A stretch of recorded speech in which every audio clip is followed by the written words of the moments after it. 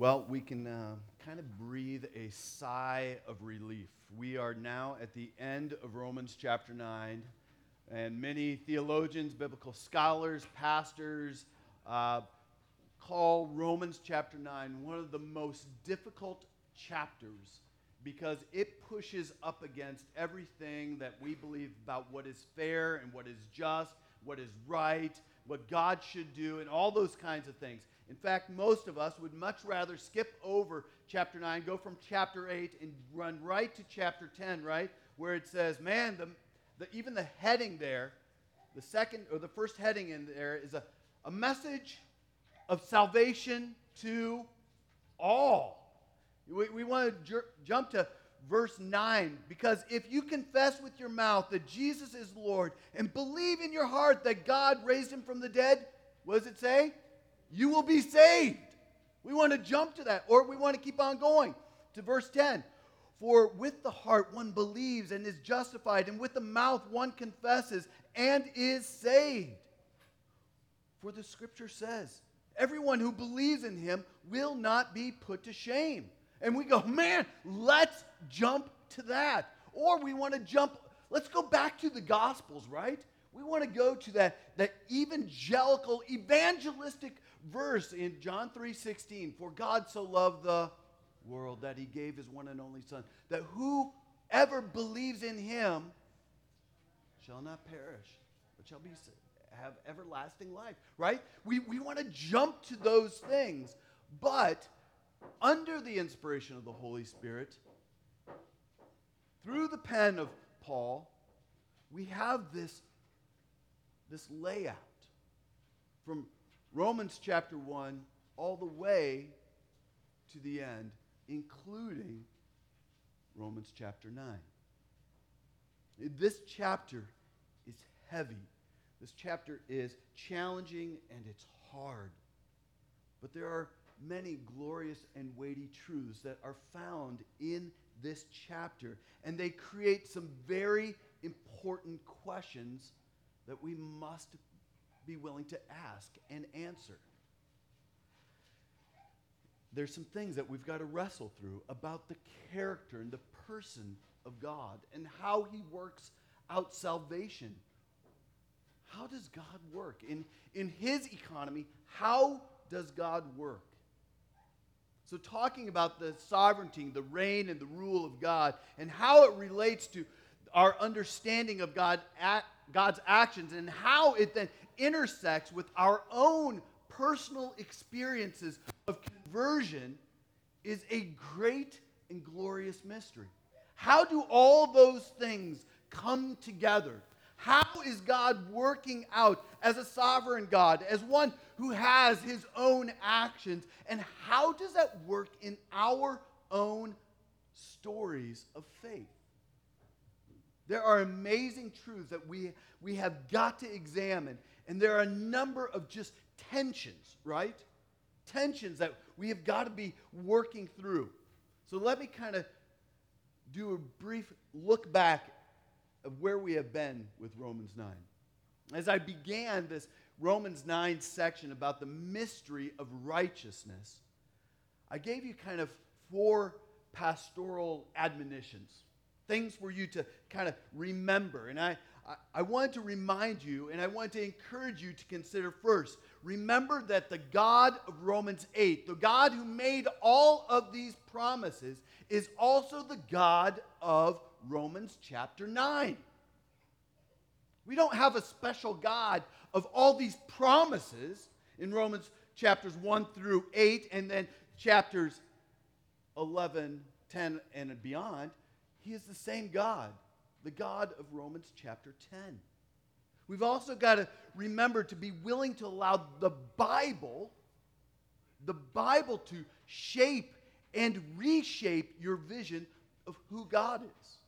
We've got to read Scripture in totality and say, what does it say about who God is? I know I've got these personal ideas. I know I've got these feelings and these tensions. But what does Scripture say in its totality about the character of God? After all, if it is inspired, it therefore must be true. I also encourage you, admonish you to embrace hard texts. Often, when it comes to even hard words from an employer, hard words from someone who loves you, you take them to heart, but sometimes you just want to discard them, right? It's like, let's just move on. I can't deal with this. It's too much. Brief story, even with my friend's sermon this week, at his funeral, I had one guy come up to me. And after hundreds of people had, thank you so much. That was absolutely beautiful. That was great. One person came up and just said, it was a little long. Everything in my flesh wanted to reach out and strangle him. But I had to even take that word to heart, embrace it, and say, for one it was. And that's the same with text. It is real, and we've got to look at all of it and deal with the hard text. We also have to, I encourage you to take the long view when it comes to deep and challenging truths in the Bible. Sit in them, marinate in them. Look at where's this going? So these 4 admonitions were important to hear at the beginning of Romans chapter 9, but they're especially important right now as we are in the middle of this text and as we consider what is probably considered one of the hardest passages of Scripture. So we also have to remember what we're talking about here. Romans chapter 9 is written because Paul is anticipating your questions, as well as he is anticipating the questions of his audience that he was primarily writing to. He said, I know, I can hear your questions coming up because you have just heard all these glorious, amazing truths in Romans chapter 8, and you are going to be asking me, how can we consider these promises to even be true if the promises made to Israel have not come true? How can these be true if this is not true? Israel rejected their own Messiah, and the shift of focus now comes towards the Gentiles, and that for a Jewish person is very problematic. Very problematic. So Israel's unbelief as it relates to all the glorious promises of God is a central issue. So Paul's argument kind of flows like this. God's promises are still being fulfilled. How are they being fulfilled? They are being fulfilled to a faithful remnant, the Israel within Israel, this faithful group. And this remnant was chosen by divine election, God's hand in choosing these people. God secures his promises of grace. And he secures his promises of grace. How? Not by any condition found in mankind. There is no goodness that God looks down the pipe and says, oh, you're good enough, I'm going to choose you. On top of that, God is not unfair in securing any of his promises in any way. It's not unfair. God is not unfair. God is free to be merciful to and harden whomever he wills. Why? Because he is God. That's God's freedom. The ultimate value in the universe, and this is something we have got to really wrap our head around, is we have got to understand that the ultimate value in the universe is not you. I know.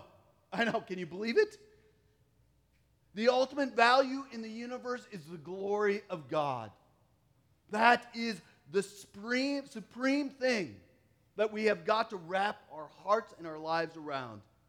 And we've also got to remember that fairness and the security of God's promises are rooted in the fact that God is being God.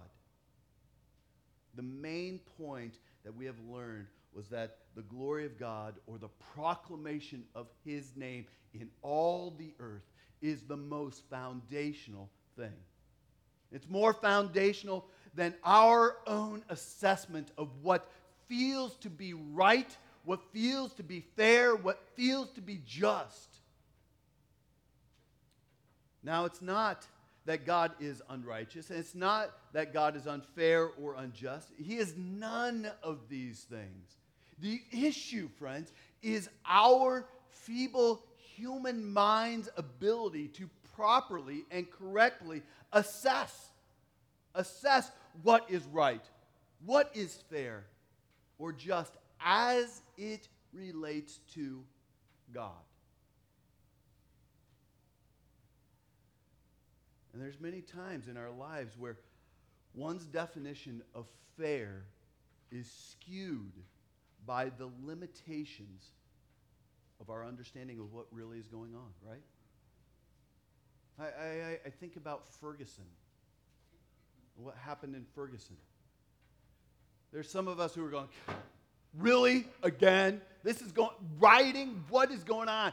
But our limited understanding, because we are not in the situation, we don't have those struggles and those personal things going on. So I don't understand. So therefore, our perception is skewed. And it's easy to cast judgment, isn't it?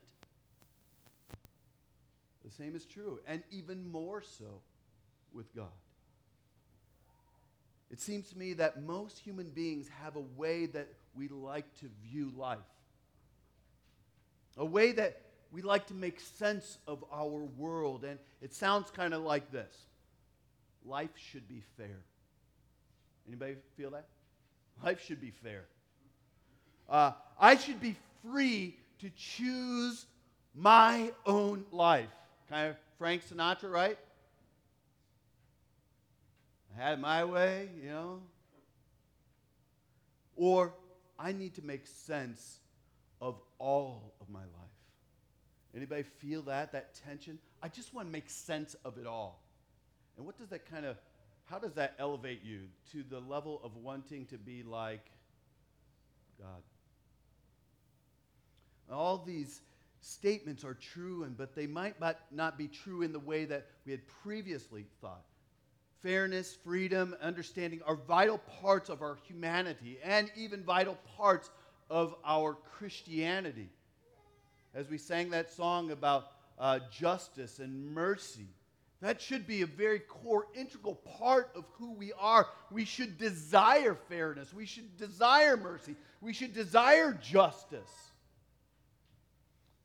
But Romans 9 teaches us that there is something more foundational in our fairness, our freedom, and our understanding. What lies underneath is God's definition of fairness, God's freedom as God, and God's divine purposes that are beyond human comprehension. If you can define God for me perfectly and say, I got my beat on God and I've got my mind totally wrapped around him, I'm going to say, you're a liar. You are delusional. You have minimized your God so he can fit neatly in a box. He is far beyond that. That is why we worship. You are God. I am not. Praise be to God. So our text begins with another question that Paul is anticipating coming from you. And the third question is found in Romans chapter 9. The first one that we saw was in verses 1 through 13. And Paul is anticipating that there's a problem coming from them about Israel's unbelief, right? Can God be true? If Israel is still unbelieving, how can we trust God? The second question is found in verse 14. Is God being unjust in any way? But now we come to the third question in verse 19. You will say to me then, why does he still find fault? For who can resist his will? If everything that you have said in these first 2 points is true, how could God find fault with me? I mean, if God is God, how can we resist his will? Paul knows the kind of response that the people will have and what he had just said about God having mercy on whomever he wills and hardening whomever he wills. He has put this issue front and center. And let me restate the question with clarity. This is the question, and here it is up there. If God's sovereignty means that he has mercy and hardens whomever he will, then how can God still find fault with anyone since it all depends on him? Seriously. If it all depends on him and he is going to woo me over or he's going to damn me to hell, seriously, is this even fair? And this is a plain reading of the text, and while the question is uncomfortable, extremely uncomfortable, it confirms our flow of thought in the verses 1 through 18. And it says it's true. Paul highlights this question because it is a very natural question to ask in light of what he has just said. And Paul is going to give us 3 solid answers. How to respond to this. If God is sovereign and he's able to show mercy on whomever he wants to, and he's able to harden whomever he wants to, how can God show fault if it's all dependent on him? And here's Paul's first answer, and it's found in verses 19 through 22. The first answer is, God is God. And this seems to highlight in this section the difference between God as creator and human beings as creatures and the created. It really does this. It moves exponentially higher and lower than we ever thought. Paul aims to reestablish God's place and our place. It helps us stay in our lanes. Listen, but who are you, man, to answer back to God? Who's that sound like, by the way? There's another section of Scripture. Job, right? Who darkens my doorway? Who are you? Where were you when? Anyway, what is molded say to the molder, why have you made me like this? Has the potter no right over the clay to make out of the same lump one vessel for honorable use and for another dishonorable use? There's a number of different things to notice here in verses 20 to 21. First, the tone of the answer indicates there is more than a question being asked. Paul anticipates that a human being, after hearing verses 1 through 18, is charging God with an injustice. So Paul is answering, he's saying there's more than a question, there's an attitude that has got to be addressed in the heart of hearts of mankind. The wording, who are you, oh man? Who are you? Is certainly a response to a complaint and not just a question. Have you ever had that? Okay, in child rearing, there are those moments where I just go, are you serious?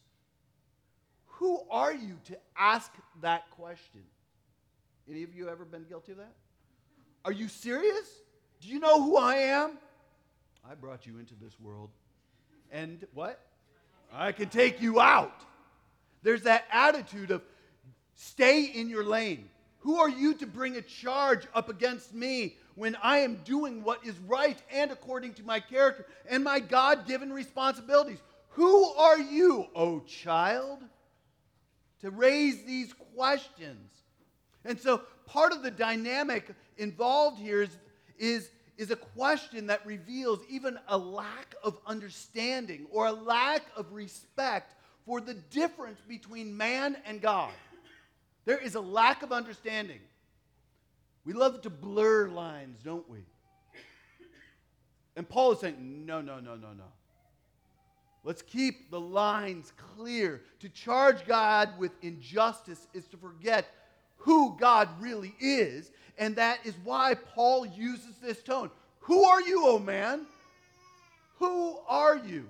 And secondly, Paul uses, because we are picture kind of people, he gives us a metaphor or an illustration to help us understand, to make the difference between God and mankind even more clear. He picks up on a very familiar scriptural kind of allusion to a potter and clay. And he tries to do this in order to highlight God's freedom as God to do whatever he wishes to do. And as a potter, God has complete, absolute authority over the clay and is able to make the vessels for differing purposes. That is who God is. He's the potter. God was free to create Jacob, and God was free to set his love upon Jacob. And he was free to create Pharaoh and free to not set his love on Pharaoh. The potter and clay analogy is meant to help us keep categories in line. Who is God? Who is man? And we need to keep that in the forefront of our minds as we wrestle with the mystery of God's ways. Friends, this is a mystery. It's difficult. Last week we talked about J.I. Packer in his book, Evangelism and the Sovereignty of God, about this is an antinomy. It feels like this is true and this is true, but how do these two go together? That creates a mystery, but they're true. You can't discard one because you don't like it, or discard the other because it's too big or too lofty. This is who God is. So we also see that there's various illustrations in the Old Testament that reference the potter and the clay. In Jeremiah 18, it's used to describe God's authority over the nation of Judah and his call to them to repent. In Isaiah 29:16, the analogy is used for Judah's rebellion against God's rule in their lives. You can hear it say this: "You turn things upside down. Shall the potter be regarded as the clay, that the thing made should say to its maker, 'He did not make me'? Or the thing formed of him, say of him who formed it, 'He has no understanding.'" Do you hear the accusations and the attitude? The point of this illustration is not the specific Old Testament cross-reference. That's not the point here. But it is to take a familiar image of a potter who exerts his full authority over the clay. So the question of God's injustice fails to recognize who we are talking about and who we really are. God is the potter. We are the clay. He is the creator. We are the creatures. So try to understand as much as you can this issue from God's perspective. Think about it. We often love to think about from my perspective and how it affects me personally, right? Think about it from God's perspective. Romans chapter 1, verse 23 says, all of human beings have fallen short of the glory of God. And why? Because they have exchanged the glory of God for the glory that we can manage, that we can create, that we can control. It also says in Romans 1:25, human beings have exchanged the truth of God for a lie. And they have worshipped and served the creature rather than the Creator. We also see that creatures owe their whole lives and their whole existence to God, having corporately and individually rejected Him. And because of that, they deserve nothing but swift, divine, and eternal judgment. That's what we deserve. Swift, divine, eternal judgment. I think part of our problem in looking at Romans chapter 9 is the fact that we have a way too low of an appreciation for the treachery and the injustice of the rebellion of the human race. It's true. Basically, babies are good. Right? Until you have one. We basically love to wrap our ideas around, well, human beings are basically good. No! We have all sinned and fallen short of the glory of God, and therefore we deserve His swift, eternal, and merciless judgment. That is what we deserve. You see, God is not under any obligation. He is under no obligation whatsoever to save any human being whatsoever. And it is stunning and absolutely scandalous that God actually did. That's the scandal of the gospel. In fact, in the New Testament, it uses this word, scandalon, to describe the gospel. It is scandalous that God chose mercy. Most people come to the issue of divine sovereignty and they ask, why didn't He just save them all? And the angels in heaven are going, why did He save any of them? They peer into this and go, what in the world is God doing? Because of His character, He should obliterate humanity. No sin can stand in His presence.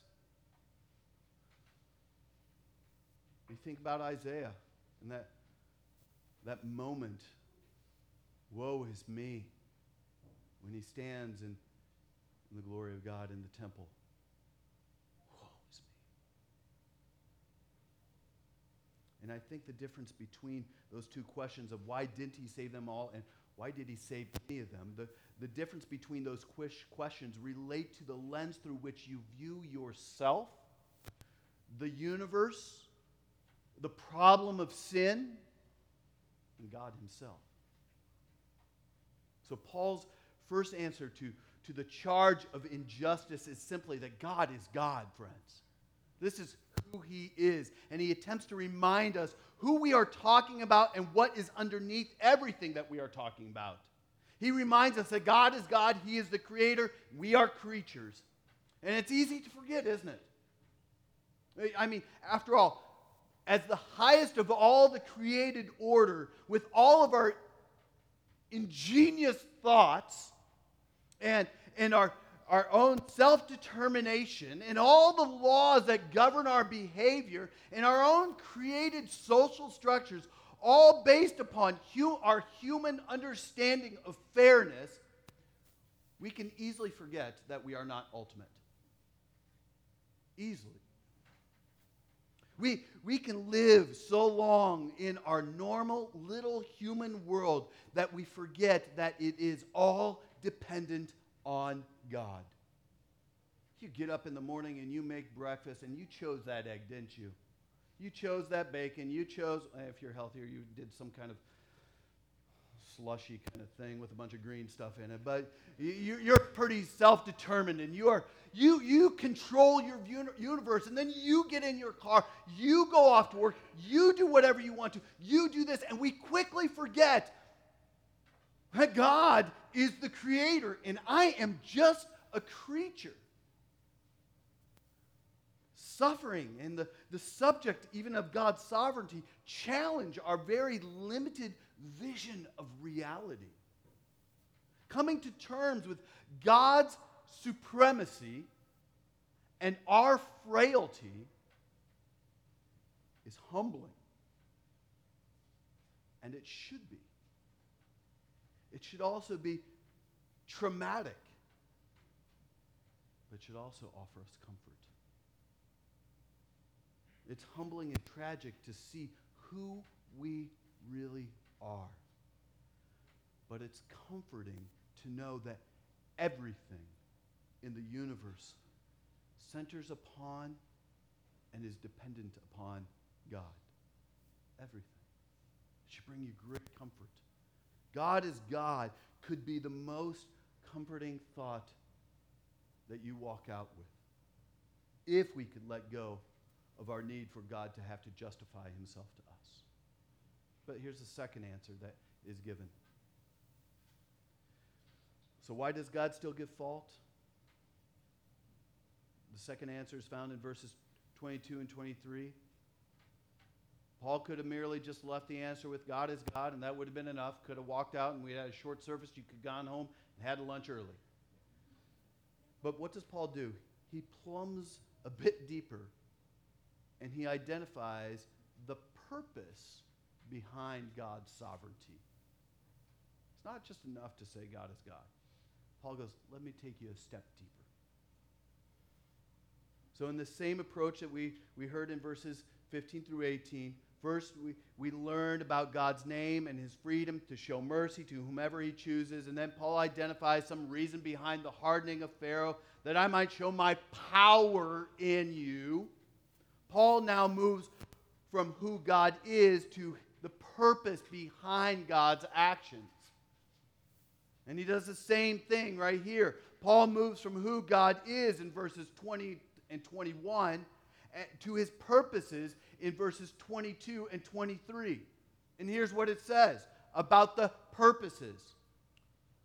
What if God, desiring to show his wrath and to make known his power, has endured with much patience the vessels of wrath prepared for destruction, in order that, if you're a Bible, draw in your Bible kind of guy, those are the phrases you look for, like the therefores or the buts. In order to make known the riches of his glory for the vessels of mercy, which he has prepared beforehand for glory. Now, this text is challenging in terms of what it says and in terms of what it doesn't say, right? So let's start at the end and let's work our way backwards. What's Paul's point here? The point of verses 22 and 23 is that in order for God's mercy to actually be mercy, there has to be another side of the coin.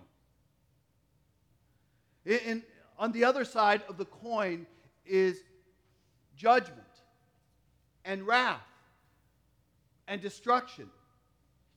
Without judgment, without there being any judgment, without there being a possibility of judgment, there can be no mercy. Because mercy, by definition, means to not receive what is deserved. That is mercy.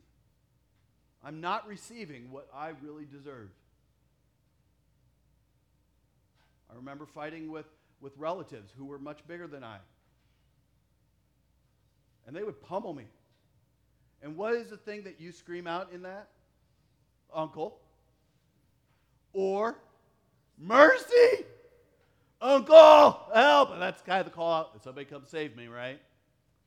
And mercy is like, God, save me. I don't deserve it, but save me. Without the possibility of receiving judgment, mercy isn't mercy. So, second, in order for mercy to be absolutely glorious and beautiful, it must be seen in the context of potential judgment. The reality of destruction makes mercy even more attractive and more beautiful. Imagine, if you will, that you have a friend who was in a very precarious car accident, right? And you heard about it on the phone and you go, oh my gosh, are you all right? And you heard through other friends that, oh my gosh, if this had happened, or if the car had moved a little faster, or if they moved to the right, he could have been dead. He could have died. But what makes you even more grateful is that moment, entirely different, when you see pictures of the car on Facebook or Instagram, and you go, oh, that is beautiful. So the context of what your friend was saved from magnifies and intensifies his or her deliverance. Look at that. They could have had this, but they were given this. So the main point of these two verses is the way in which God's mercy would be absolutely empty and meaningless and cheap, and his riches of grace less stunning without the reality, the real reality of judgment. What's more, God himself is not full of love and kindness, but he is not just full of love and kindness, but he is also full of righteous wrath against sin. That is the complete nature of God. Think about Good Friday, would you? We look at the cross. There's something beautiful about that cross. It is a symbol. In that symbol, we see both mercy and judgment. And what Paul is saying here in verses 22 and 23 is nothing new. Mercy and judgment are more closely linked than we often realize, and I don't think that we often see the magnification of mercy as justification for judgment. And yet this is what the text is talking about. God aims to make his mercy gloriously known. And saving everyone would not accomplish that. That's hard. Taking a universalist kind of view, well, everybody will be saved in the end. God wants to highlight his mercy, and therefore justice and destruction must be equally as high. So I think this text pretty clearly tells us that there are people that God chooses not to save. And as I read this text and as I think about the world that we live in, it seems even pretty apparent. Not everyone who is human becomes a follower of Jesus Christ, right? You know people in your life. But it is very important to remember that no one deserves God's mercy. No one. And it is absolutely remarkable, breathtaking, that he pours it out on anyone. So how does this help with our original question? Why does God still find fault? It helps us by reminding us that, one, the ultimate goal of the universe is the display of God's mercy. God wants to put that up front for you to see. But it also shows us, in answering this question, it shows us that no one deserves mercy. God saving anyone, is unbelievable. And more unbelievable than we could ever imagine, if you really think about it. So here's the last thing. Last answer, the final answer kind of provides both an answer to the objection that's found in verse 19, and it also is going to help us transition into chapter 10. Okay? And in chapter 10, it's going to be dealing with how God deals with the Gentiles, you and me. So once again, Paul grounds what he's saying in the context of the Old Testament passages, so the readers know what he is saying and what he's not saying, so that they think that Paul's not introducing something brand new. So the answer is, can God still find fault? Well, hey, guys, this is how God has always worked. Why are you surprised? Verse 24 serves as an introduction. So after making the case that God's aim is to demonstrate the riches of his glory in vessels of mercy, Paul includes all those who are called in this category. Verse 24 further applies verse 23. Even us whom he has called, not only from the Jews, but also from the Gentiles. Paul's point is here to make it even more evident in chapters 10 and chapters 11. He's going to make it even more clear there. But he is essentially highlighting the fact that God has granted surprising mercy to these Gentiles while preserving a faithful remnant in Israel. And this would have been absolutely shocking for Israel, that because they would not have been anticipating the Gentiles to even been included in this covenant of grace. But God showed mercy on those who did not deserve mercy. God operates this way because he is God and because he has a purpose to display his glory, which is beyond comprehension. And he uses this brief story in here about Hosea. Hosea married a woman. This poor woman's name was Gomer. Immediately when I think of Gomer, I think of Gomer Pyle, who was not the most intelligent man in the universe. But Hosea met Gomer, and their marriage was to be an illustration of God's relationship with his people. And it was also to be an illustration of how God chose to show mercy instead of judgment. And in this relationship that Hosea had, God instructed Hosea to name his second child this name. How would you like to be this name? No Mercy. What? Dad, why'd you name me that? God told me. Your name is No Mercy. And the third child was going to be called Not My People. As an illustration, as symbols of God's rejection of his own people. However, God promises to reverse that course. Isn't that how the gospel works? It reverses the course. And the text cited by Paul communicate God's mercy to those who do not deserve God's mercy. It goes in Romans 9, 25, and 26. Those who were not my people, I will call my people. And her who was not beloved, I will call beloved. And in the very place where it was said to them, you are not my people, there they will be called sons of the living God. He is illustrating the ways that God is being merciful.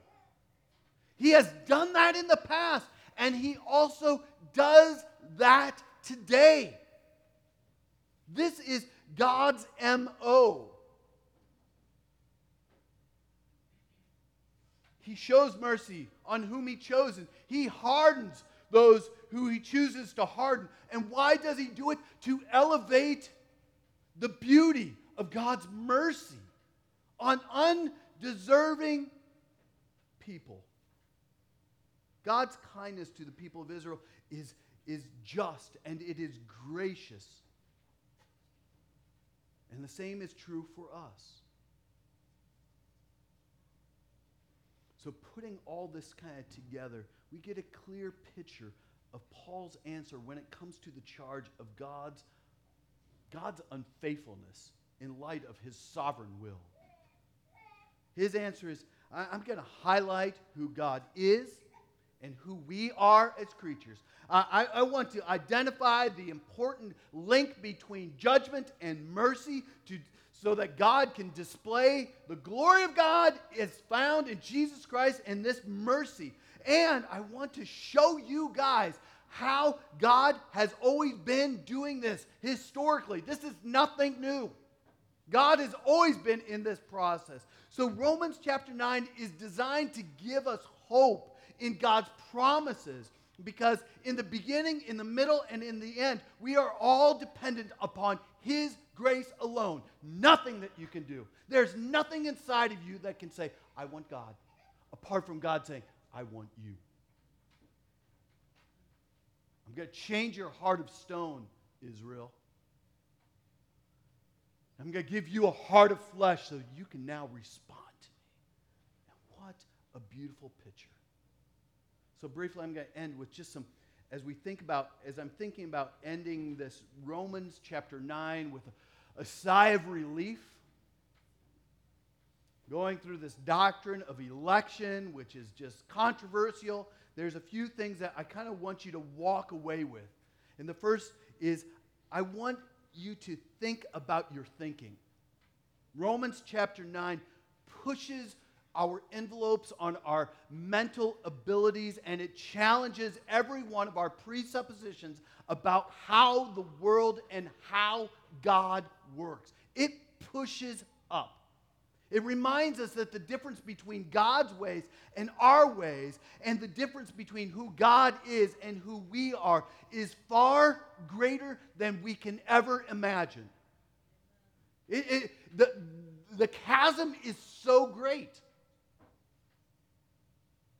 This chapter gives us painfully elevated vision of who God is. It quickly knocks you down to the bottom of the heap going, oh, that's right, I'm not God.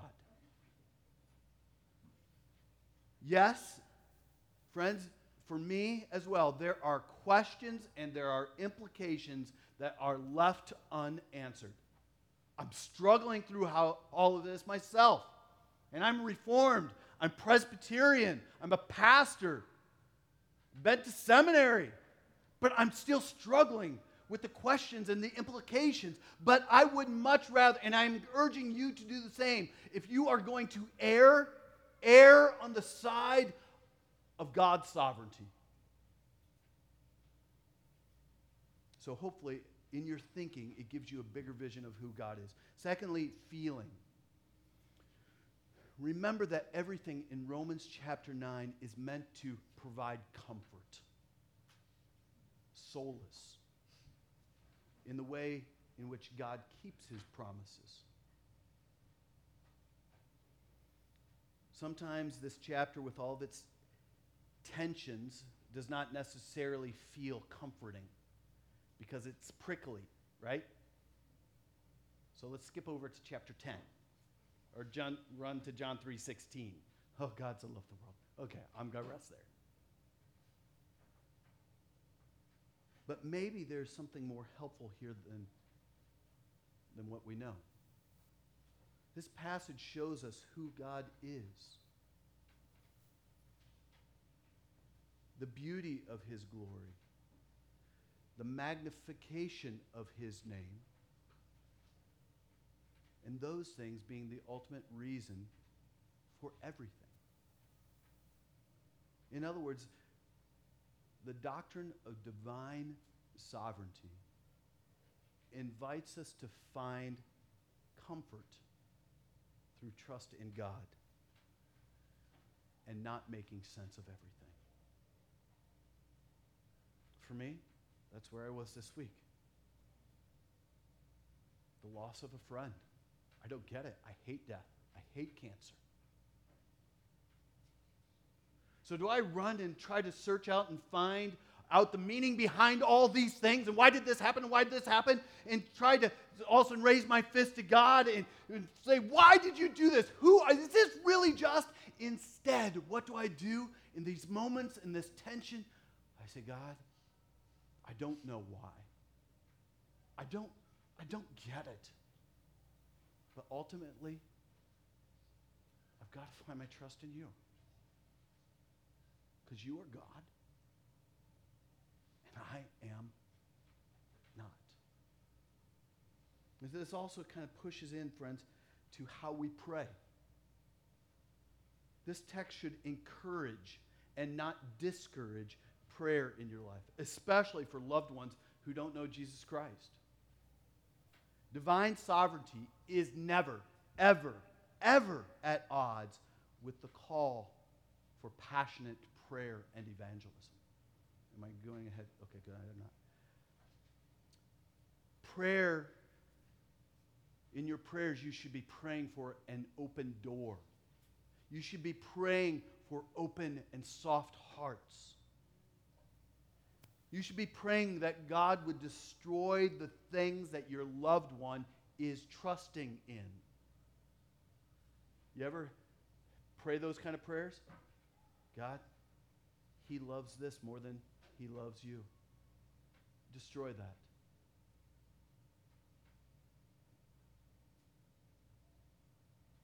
We should be praying that God would captivate his or her heart.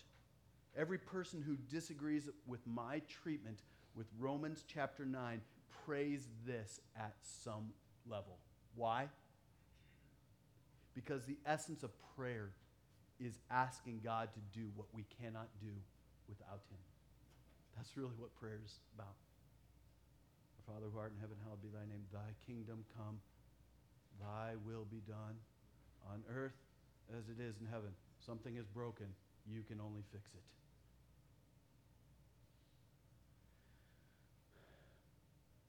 Lastly, a right understanding of Romans chapter 9 changes the way that we do living.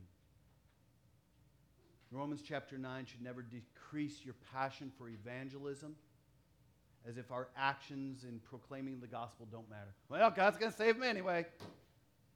I don't need to do anything. What? Read the whole of Scripture.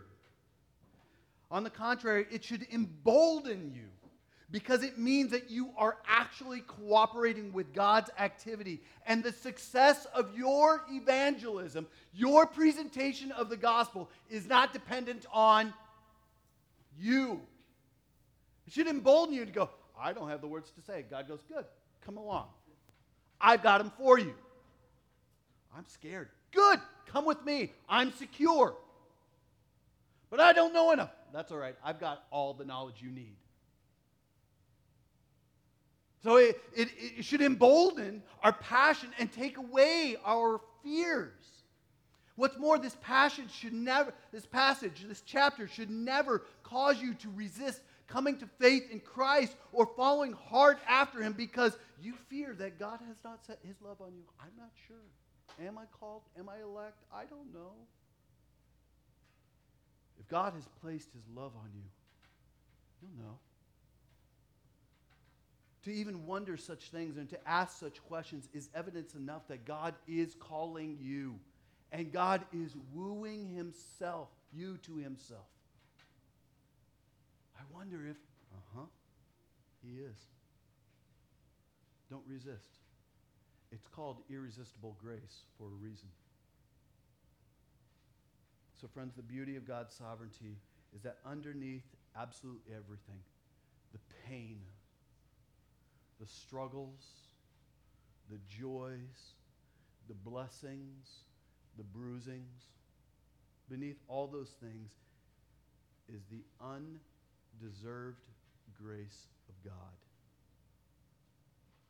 And that undeserved grace of God is working out an eternal plan for your good and for his glory.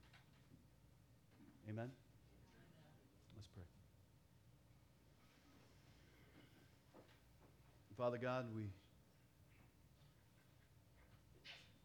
we thank you for your character, that you truly are God. You are God, and we know, Lord, from this section of Scripture, that your purpose in showing mercy is to reveal your glory, your person, your character. We thank you that you have been faithful through all the generations, including ours, and in displaying this mercy, extravagant mercy. Lord, we pray that these words would so cause us to burn and desire to display your glory to the nations. So help us, Lord, to understand. Help us, Lord, to stay in our own category as humanity while constantly yearning to understand you, our God and our Father. We pray this in Jesus' name.